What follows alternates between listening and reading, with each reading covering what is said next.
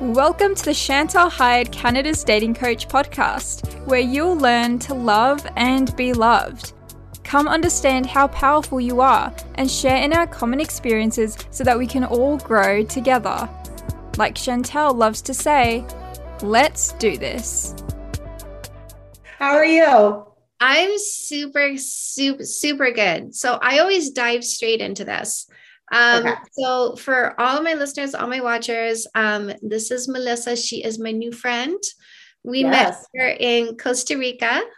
So I was not one of the initial people that met you, but somebody in my group became friends with you, and apparently right on time because you had run out of people. You had maybe outgrown some people that you were having a good time with, and like people change and life shifts, and people's priorities change, and sometimes their personalities change, and sometimes you kind of go, wow, like that old group isn't quite my group anymore. And you had said to yourself, well, I guess my days of having fun are numbered. Like, I guess it's over. And then you met our people.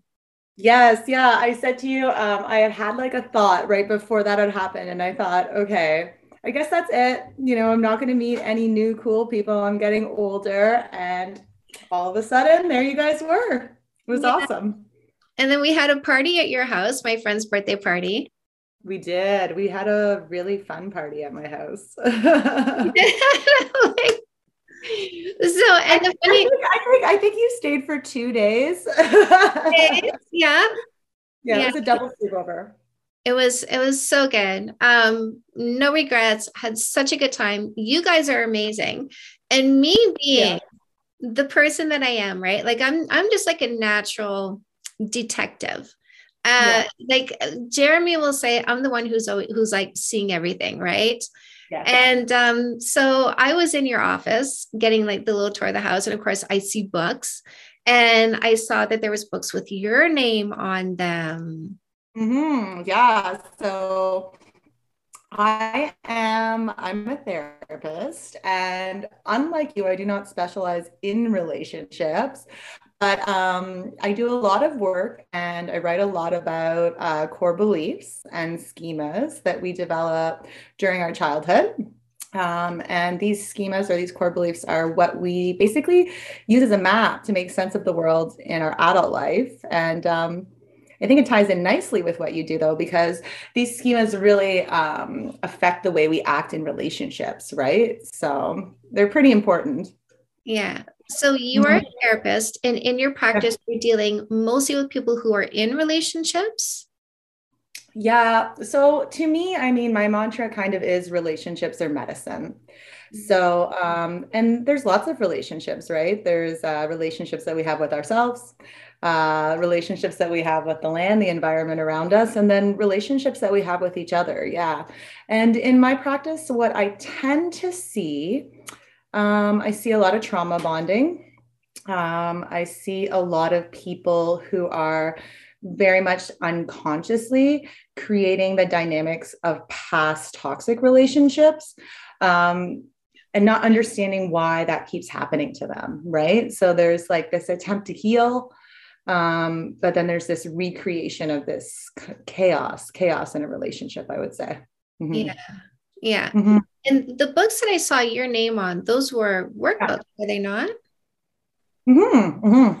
Yeah. So, well, I use a lot of different workbooks. I don't know what it's like.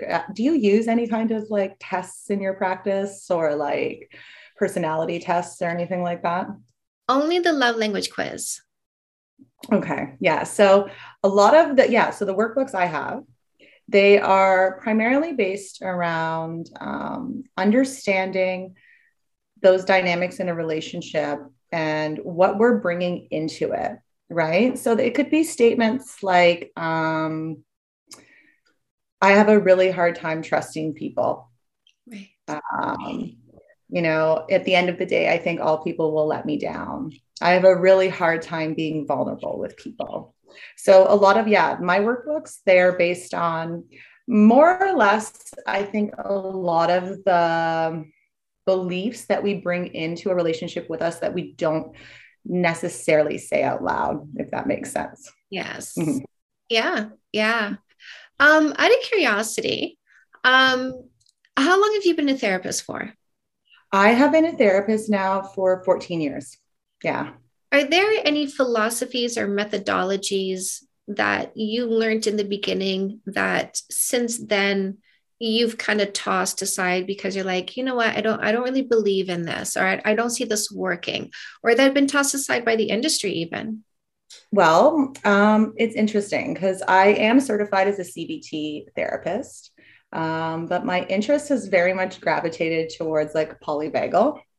So the best way I can describe it is that when you think about CBT, which is cognitive behavioral therapy, it's a very top-down approach. So we start with the mind and then we move down to the emotions and then the behaviors in the body.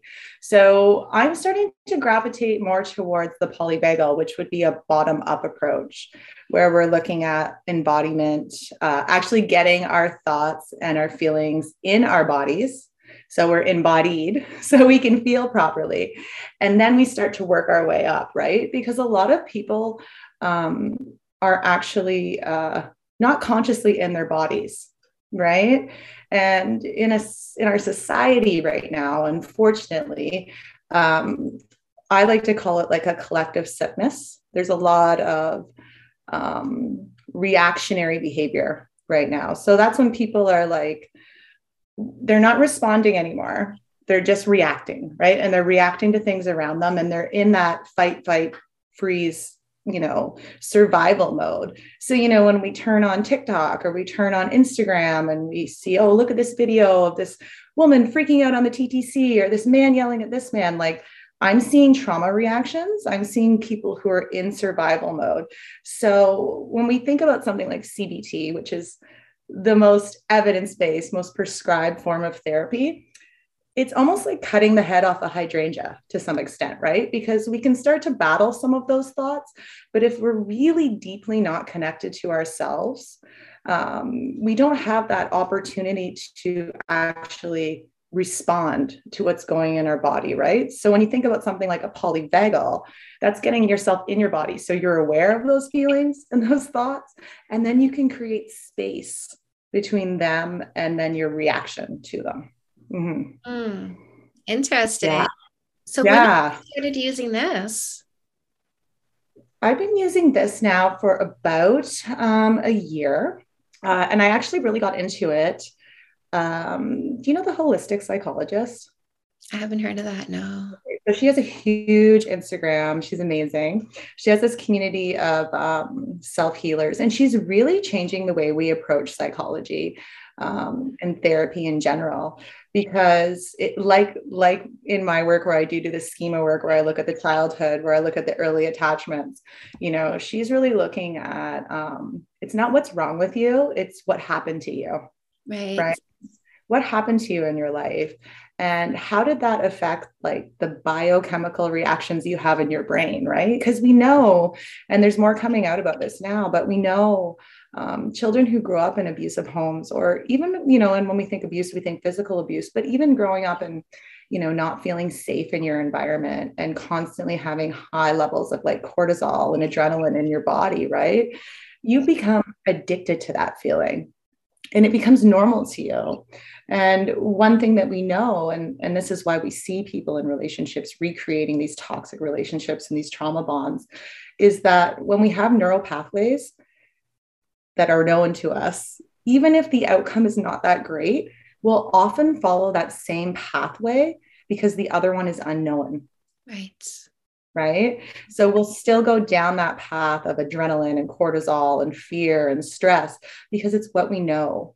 Mm-hmm. And to us, that makes sense on some deep, deep level. So that's where we get into the polyvagal. Let's get into that deep, deep level. Let's try to understand what's happening inside of you on that very biochemical level. What's going on with that vagal nerve? What's going on in your stomach, which is your second brain, right? And let's start connecting all of these pieces to find out really what happened to you and why you're living like this, right? I love this. Yeah. Like obviously I come across people who are in that fight or flight mode, right? They're having all these difficulties in their relationship because they can't stop fighting. And, one thing that I say about people who are constantly picking and creating fights is I say, I understand that fighting makes you feel alive. And so, and I can see how it's because they've always had this fight going on, and we see what's familiar, right? Like you're saying, they have that neural pathway that this is the familiar path. And so I keep recreating that because there's a comfort in the familiar instead of fear of the unknown, which is the unfamiliar neural pathway. And, another thing I always say is, we need connection, and toxic connection is still a connection. So if a toxic connection is the only connection we know, we will seek that toxic connection. And then we'll wonder, like, why does this keep happening to me? Why do I keep attracting people like this? And often what you'll see in these trauma bonds too, is that it's going both ways, right? It's not just one partner, it's both partners are recreating this dynamic in their current relationship, but it's coming from a place of attempting to heal a wound, right? But we're often so unconscious of what those wounds are because some of them developed before we really even had that cognitive memory, right? Because we know, like, infant mental health, for example, is becoming more of a thing now. But we know those first 3 years, right? How you're touched, how you're held, how you're talked to, do you feel safe? All of those things are so impactful for your whole life, for your adulthood, for everything, right? And a lot of people don't even know what that part of their life was even like. So it can be really difficult to heal a wound that you don't know about. But the thing is we will continually try. And that's where we see it acted out, often in those most intimate relationships. And it's over and over and over again, right? Yeah. So we talk, like I got all excited about what it is that you do. I'm like, let's do a podcast. We're like, let's do a monthly podcast. And I said, the first one I want to do is talk about your thesis. If you were to go after your PhD. Yes. So if I was going to go after my PhD, there's two things that I kind of lean towards. One is two-eyed seeing, which is an Indigenous approach to healing combined with Westernized approaches, which is another passion of mine because I do work for an Indigenous service provider, which is absolutely amazing. And then my other thesis would be around the core beliefs, or be around the schema work that I was talking about at the beginning.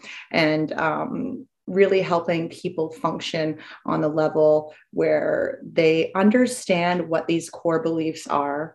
They know what triggers them. They're able to, accept that maybe that core belief is a part of who they are. Try to figure out what it wants for them, because most of the time it wants them to be safe, right? It's protection. And then figuring out ways to cope with that part of themselves and feed that part of themselves so that they can move forward through the world, understanding that, yes, they might have these internal reactions at times, but they can deal with it, and they are more powerful than they even know. Right. So those are kind of my two areas that I would like to go into. And I think they do connect as well, because a lot of the work I do, with the Indigenous community right now, has to do with that past trauma, with that past hurt, with identity loss, with cultural loss. And we know, a big part of people is their identity and their how they conceive themselves, right? And one thing that I've really started to realize through my work is that a lot of people don't conceive themselves anyways. They just conceive themselves through how other people see them. Yeah. Right. So that identity piece is so important as well. Mm-hmm. Right. Yeah, it's interesting that, like, I get people to use a no kissing for 3 months dating rule, and it creates separation, right? No kissing, no sex, no sleepover, no exclusivity for 3 months.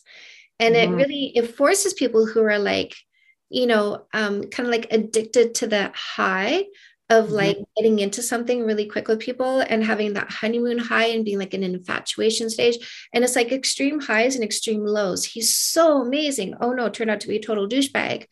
And it really kind of forces them to sort of sit with their emotions and their thoughts, because they can't stay in that infatuation phase, because you create a physical separation at the end of the day, right? Like you create some like you can show affection, but not sexuality, right? Because kissing is a sexual act, is that one thing that precedes sex. So it's kissing. Kissing is with sex. There's There's sexual acts and non-sexual acts. Cuddling, holding hands, coming up behind somebody, putting your arms around them, laying your head against their back. That's an affectionate act. That's intimacy. But kissing goes into sexuality because it's what leads to sexuality. It's that one behavior right before. And it makes them have to be with themselves. Because there's no exclusivity for 3 months, right? So I have to force myself to not over connect to somebody. Yeah. I mean, I try to talk about relationships with people as like the cherry on top of your sundae, right? So you have a beautiful sundae, you have all the sprinkles, you have all this stuff, and it's great without the cherry, and it's cool with the cherry too, right? And I see people in my practice, who will come out of a relationship, and it could be a very abusive relationship, for example, and they start to do really well, and they start to do all of this healing. And just like you said, all of a sudden, someone shows up and they are the most amazing person in the world. And they are on the exact same page of them in terms of their healing journey, and everything's wonderful. And the next thing you know, my client's crediting this person with all of their own healing. They're giving away all their power. And then 2 sessions later, they're coming to me with red flags. And I would never say I told you so, because that's not my job. I can't give advice. People come to these conclusions by themselves, but I see it all the time, over and over and over again, right? And that's often what I refer to as a trauma bond, right? Because we give away our power in those relationships, and we're seeking something on a very, very deep level. So yeah, to not have a kiss or anything like that for 3 months, I can really see how that would change the dynamic of a relationship, because yeah, you have to be with yourself and your own feelings, but you also have to be with this other person in this very unclouded way, right? So yes, I love it. How do people respond to that? I'm curious. How do people respond to that? So you always get, I love it because it's very enlightening about where they are in their emotional journey, right? And so you get the ones who are angry about it. Like it roused them up. They're to stay single forever. Guess you could be the cat lady sitting the kitty cats, right? This is games, right? So you can see that there are people who really rely on the physicality to gain something for themselves. And whether it's just to just gain the physicality, or whether it's to gain a sense of validation, right? I know I'm valid as a person because at least you want me, and I need to feel wanted and desired, right? So you get the people who are mad about that. And then you get the people who are like relieved. At the opposite end is the people who are like, you mean I have a choice? I don't have to kiss someone I don't know. And there's plenty of people who are like, I thought I had to. Well, I mean, there are a lot of expectations around that. Yes. And, I just feel like relationships in general, we're not going to date ourselves too much. We're obviously very young ladies here. I can remember, like, quite specifically when the internet first came out, and it was like such a taboo to be like, oh, I met them online. Right. Like, now, I mean, I kind of expect people to be meeting on dating apps, and I expect people to be meeting online, right? But there used to be a more organic flow to these connections that we had.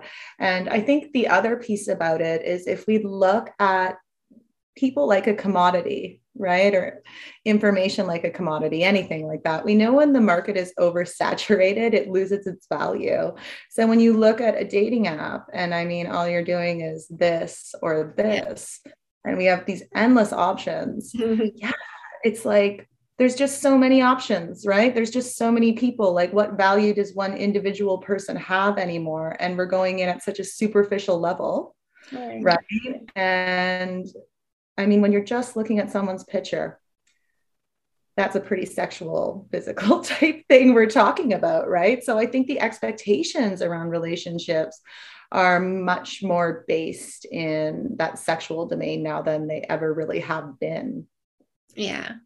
I kind of think, like, I mean, before dating apps, it was the bar, So what's the difference between looking at a picture and going yes or no, and looking at a bar and going yes or no?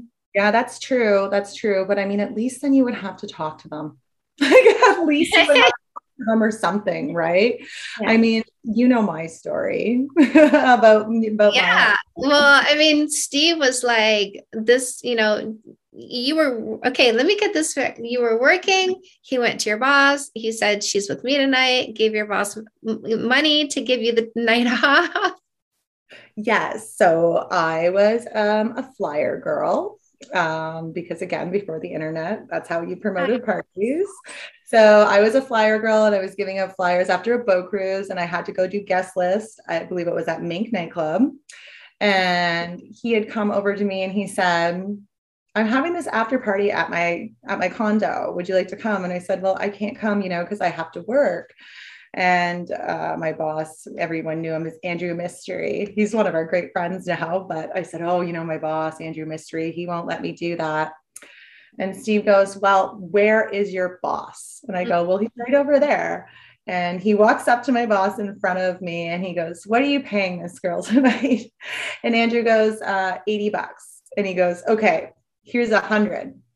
And he goes, all right, you're coming with me.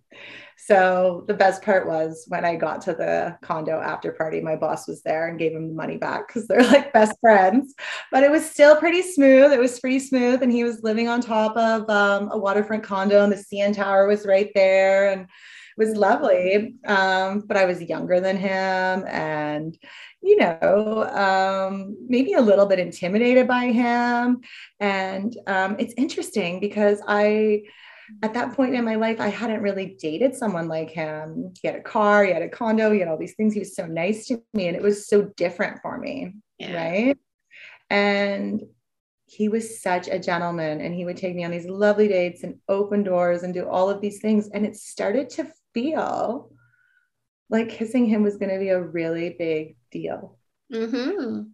Yeah, it became this really special thing. And the next thing you know, a month's passed and it hasn't happened. And the more time that was passing and those physical things weren't happening and we were spending all this time together, the more it felt like this really important thing, right? And when we finally had our first kiss, he literally asked me, listen, I've been like dating you and following you around for 3 months. And I was like, I know you won't go away. And then he's like, listen, I don't want to do this anymore unless you will let me be your boyfriend. And it felt like a marriage proposal at the time because it was such a big deal, right? So yeah, I found it really interesting that you had that story when you were at my place because of course Steve chimed right in and he was like, that was us. I waited. Yeah. And it was interesting too, because for him, it made him so much more intrigued, right? Because he wasn't also used to a woman not just being like, okay, here. So it went both ways, but it made the whole process so much more meaningful, obviously, to both of us. So yeah, it's amazing you have that rule though. It's absolutely amazing. If you ever need anyone to come out and like, you know, be a little spokesman for that rule, I'll do it. All day, every day. Mm-hmm. All day, every day. We can definitely do like a whole podcast on that alone. What would you say by the way, can I just say like your husband is amazing. Oh, thank you. Like amazing, obviously amazing husband. I look at how well he took care of us. I'm like, must be an amazing dad. Yes, he's a great dad. Yeah, we have 3 kids. We started that very early. He's a dad. So we'll be out and people will be like, he has the best dad jokes. I'm like, of course he does. Right. So I think for him, like he always wanted to be a dad. It's always something he really wanted. And I think that's one of the things that really like attracted me to him in the beginning was the chivalrous qualities, obviously, but some of those traditional qualities as well, as really just like, wanting to be this role model for our daughters and teach them what a man does and all of those types of things. And I know we're in a place where, we're talking less about gender and this and that, but to each their own. And I feel like I'm a very like feminine woman, and he's like a very manly man. And he very much sees his role as like a caretaker and, a giver and a father and a role model and all of those things. So I really, really value that. And I think with another thing with us, and I think it goes back to your 3-month rule, is that we became great friends. Yes. Like we're friends. And I always told him that I'm like, even if like our marriage fell apart or something ever happened, I'm like, I would always want to be your best friend. Right? Because like we are actually probably friends first before we were even partners in that capacity. Right? So we share a group of friends. Yes. But I mean, we're really good friends and we think each other's jokes are hilarious. And, we like to cook and we like to have a good time together. So we do all of those things that friends do. And when you see us out in a group, it's not like you can say, okay, those two are together, right? And I mean, I think I associate with a lot of people like that, but I value that. Like when people know they're together, they know they're friends, they know they have each other, and then that friendship when you're in a larger group of people really just shines. And I think that's a great thing to have. I agree. I 100% agree. Like, I have like little mottos, isms, right? Chantal isms, things that I say. And one of them is no more hope and games. Like, it's 2022, bitches. We are not playing hope and games anymore. I'm not going to kiss you and hope we become friends. I'm going to use the no kissing for 3 months dating rule. If we don't become friends, I'm not going to kiss you. Yeah. Yeah. And that's like real life too, because like, don't you want to be friends with your partner? Yes. Right. Because, I mean, nowadays in the world, I think, we put so many expectations on one person. Yes. Not expect them to be your friend, but expect them to be everything else is craziness. Yeah. Because, and when you think about some of your really good friends, when you think about a good friend, to me, that's someone I trust, someone I tell things to, someone who can keep a secret for me, whatever it is, right? But to put all these other expectations on a partner, my lover, the best parent, my this, and then not expect them to be one of your best friends, it doesn't add up. It just doesn't add up, because otherwise it's like, I think that friendship piece is where you can actually be vulnerable. Where you can actually really like talk about your bad day or not be your best self or whatever, right? Because when we think about a friendship, that's what we think, someone we can go to when we're not our best selves. And I think in a lot of relationships now, we're really feeding into some of these stereotypes, some of this perfection, right? Feeding into the expectations and thinking that this person has to give us everything but friendship. Right. And that's a difficult dynamic. It's really, really hard for any one person to do that.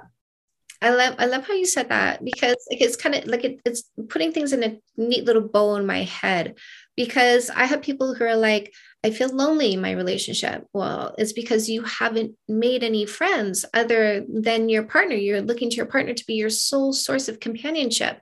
And this person has to work sometimes. Or I feel bored in my relationship. And it's like, are you looking to your partner to be your source of entertainment? Right? Like you don't have anything else going on outside of your relationship that's exciting and stimulating you. But the thing is, like, if we had an actual friendship, we wouldn't say, I feel lonely, I feel bored if we're apart. Or if we're, in the same room, but being quiet, doing our own things, we won't say that with a friend, but we'll say that about our partner.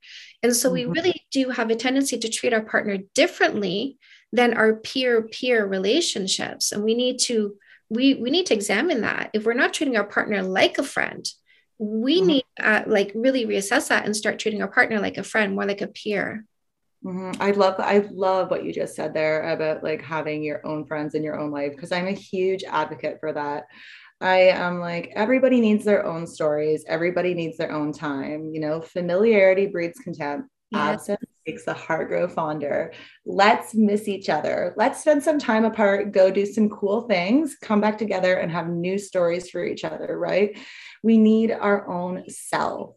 Yeah. But I think, unfortunately, in some relationships as well, the reason why people don't have that, yes, it's because we're putting the expectations on somebody else to do all these things for us. And we also don't trust them. Right. So that's the other piece, right? We're very nervous when they're not with us or when they're out doing their own thing, because there's a trust issue there, and that ties into the friendship. And why is there a trust issue? Because we didn't get to know who they were before we started a relationship. So we started a relationship with a stranger, kissed to see where it goes. And then we're in this relationship, like we kissed and we have sex and the oxytocin, and we're full in now. So we are emotionally involved. And then what happens after that is the sphincter clench. Oh shit, who did I commit myself to? And then we're trying to figure out if they're trustworthy or not. So we're working things ass backwards, right? Instead of figuring out if they're trustworthy and then kissing and committing to the one who is, we're getting into a relationship and then trying to figure out if they're trustworthy. And I mean, it's true too. I mean, we watched that TED Talk together, that other piece around, the courting, right? And how we used to commit to somebody, and, that was our person. That was the first time we were intimate with someone, right? And now it's the opposite. We commit to someone and we stop being intimate with everybody else. Yeah. So if we don't know that person, we don't really know what that part of their life ever even looked like. Yeah. Right. A lot of the times we don't even have those conversations. I encourage people in my practice to talk about past relationships and what they learned from them, and, what lesson it taught them. And it's amazing to me how many couples don't even have that conversation, because there's that much insecurity around it. Like, most people that I know, they've had 2 or 3 serious relationships before their marriage or before their partner that they're with. And more often than not, they don't talk about it. Yeah. So it's, you're also shutting that part of your life off, right? And it's almost like it didn't exist. And to me, that's where the secret keeping starts. But that's a mutual thing, right? Because the other person isn't open to hearing about it. So I think there's and I think what we're starting to go into is that area, where there's those little red flags at the beginning of a relationship that we do discount or, kind of sweep under the rug because of the oxytocin, because of that cuddle hormone, right? And we're kind of like, but we have this. So yeah, I think it's a beautiful rule, and I think it could be, life changing for so many couples if they just took the time to have those conversations and connect on that level before, jump into the sack or whatever, right? I'm definitely seeing the results in my comment sections. And not just the people who are happy because they've used it and found somebody great and they're settling into this amazing relationship, but also people who are saying, wow, like I'm seeing the wrong one so quickly and I'm walking away. Like I feel like a weight has come off. Dating is so much easier. There's no more pressure on me, right? The pressure to kiss somebody that you don't know and hope for the best. So I love it. And when you're not kissing, your mouths are not occupied, meaning you're talking. That's the whole point. So what would you say some of the red flags are in the beginning of a relationship? When you introduce the no kissing for 3 months dating, their reaction can be a red flag, right? Somebody who calls, oh, that's a game. Okay. Not sticking around here because you're calling getting to know me a game. So if something as logical as getting to know me is a game, what else am I going to think is logical and makes sense that you're going to poo-poo and step on and gaslight me on? Yeah, that's interesting. That whole game player dynamic, that's a huge thing, right? And I think I've always been very bad at it. Because in all my relationships, I am very transparent at the very beginning. So I'm like, you get what you get. You don't get upset. If you get upset, then you don't have to come back. I mean, like, let's just save ourselves a lot of time here. I'm very, very bad at the game. So I can even remember before I was with Steve, oh, you can't call him for 2 days, or you can't do this, or you can't do that, or whatever. And there's probably some genetic component missing in my brain, because I was like, I will do what I want. Yeah. And if they don't like it, then we just saved ourselves a lot of time. Right. So, I've never understood the game playing, but I see it. I see it all the time. So transparency to me is a huge, huge thing, right? Like, let's just get it out on the table, because I think when we see people too with the trust issues, with that inability to connect or be vulnerable or whatever it is, a lot of those red flags, I mean, we really have to look at behavior as a representation of our internal world. Yeah. Right. And behavior is a method of communication. So oftentimes when we see these red flags in relationships, what we're actually seeing is someone reacting to a memory, is someone reacting to a past experience, someone reacting to those unhealed traumas and those wounds that are inside of them that we were talking about at the beginning, right? They're reacting to something that's not happening right now. Yeah.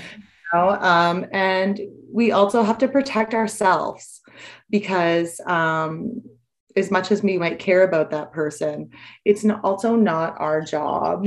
And even as a therapist, I say this, it's not my job to heal or fix other responsible adults.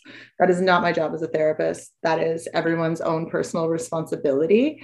So, and I think that feeds back into the part you were just saying about, pulling back on that physical piece, because once we integrate it, we do start to think we have to fix it. And we do start to think it's our responsibility, right?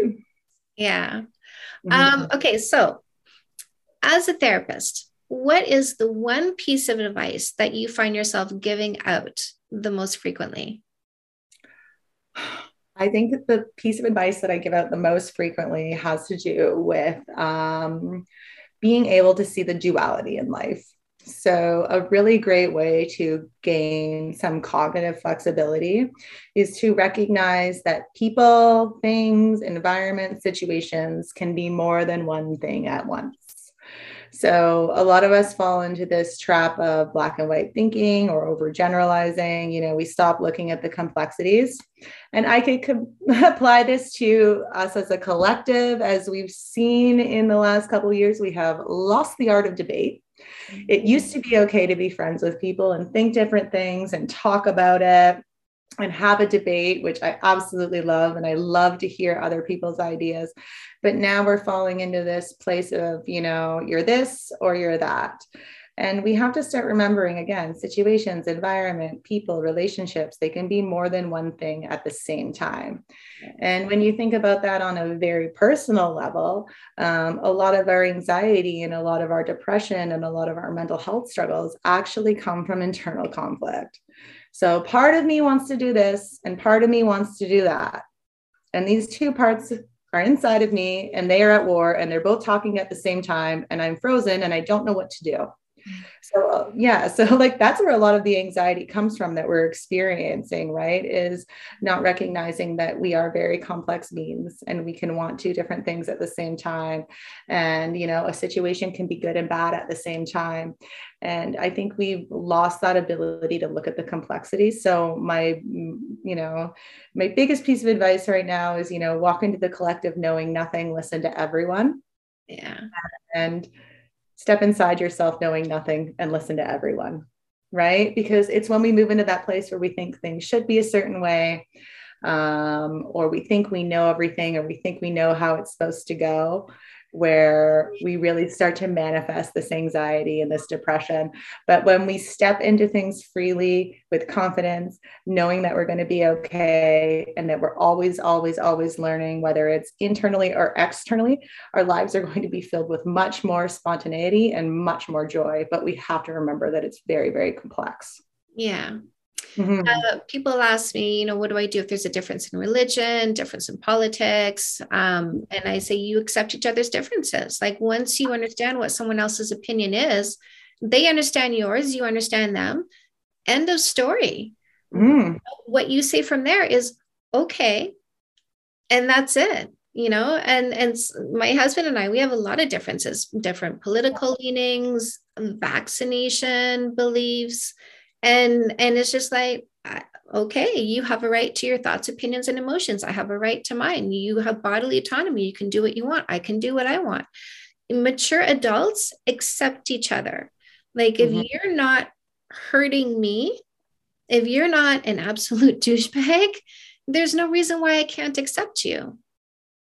Exactly. And I mean, I think, you know, for me, and I use this story all the time, I work in a very gender neutral environment. And I work with people who identify as they and them. And I try my very best, right? And sometimes I make a mistake. And all of my coworkers who identify as they and them, they give me a pat on the back and they go, we know you're trying. Because they know that I don't know, that I make mistakes, and I come to the situation humbly. There's no ill intent, there's no malice. And I think a lot of us are stepping into situations now with these preconceived ideas that we're trying to hold on to so tightly, right? And these ideas and these methodologies and ideologies, they have become, you know, representations of ourselves. And that was what I was talking about at the beginning, right? We're looking outside of us for the world to tell us who we are. And then we're holding on to these ideas and assuming they are our identity, as opposed to actually really conceiving our identity from that bottom up level. So we're holding on to all this externalization, and we come into a situation where other people are too. And then we're at war. We're at war with each other all the time because we feel like it's us, and it's not us, right? So I really try to use they and them, and everyone at my work knows that I'm doing my best. And if I don't do it, it's a slip of the tongue, and people could be called whatever they want. I don't care. I'll try my best, but I might make a mistake. Right. And we're all on good grounds. We're all on good grounds. It's not like I've gone in there and said anything where I'm like, I know, or it needs to be this way, or it needs to be that way, because I don't know. And I tell my clients that all the time. I tell them, listen, I don't know where we're going. I am just in the passenger seat of your car. I can help you make a map, and we can go check out left, right, forward, back together. Yeah. But you're going to be the one that decides what road we ultimately go down. And if it makes you happy, it makes me happy, because I don't know where we're going. Right? I love this. Yes. I could talk to you all day. I mean, you can come back anytime. We're going to have your birthday party. We're going to have my birthday party. we got a couple of parties coming up. We sure do. Yeah. We're going to do some Toronto. We're also going to do my backyard in the summer. So looking forward to this. Also looking forward to doing more podcasts with you. I want to do a podcast on dating and red flags, what you think we should be looking out for. I want to do a podcast on relationships, the kind of strategies you recommend people use in relationships. What do you think about a 0-5 relationship? Don't answer now, because we'll get to another 10 minutes. I know it. But let's do a conversation about boundaries. Boundaries, absolutely. Say it again. Expressing needs, being able to express our needs. Yeah. Oh, let's do it, Melissa. I love you. This is such like a match made in heaven, to be honest, right? Because we're both like funky, strong, intelligent, driven, ambitious, love EDM, and our favorite DJs. Girl. Yeah, with a side of DJ and dancing, right? I love it. It's the perfect combination. Amazing. It's amazing. Well, thank you so much for having me today. It's great. I loved it. And like you said, we could chat all day. We could totally chat all day, but we will chat soon. we're gonna chat all day, but we're gonna break it up into increments. Yeah. And between that, we're gonna dance and go for nice dinner. So it's perfect. Oh, I can't wait. Thank you, Mila, for coming on. Awesome. Thank you for having me. I'll talk to you soon. Bye. Bye.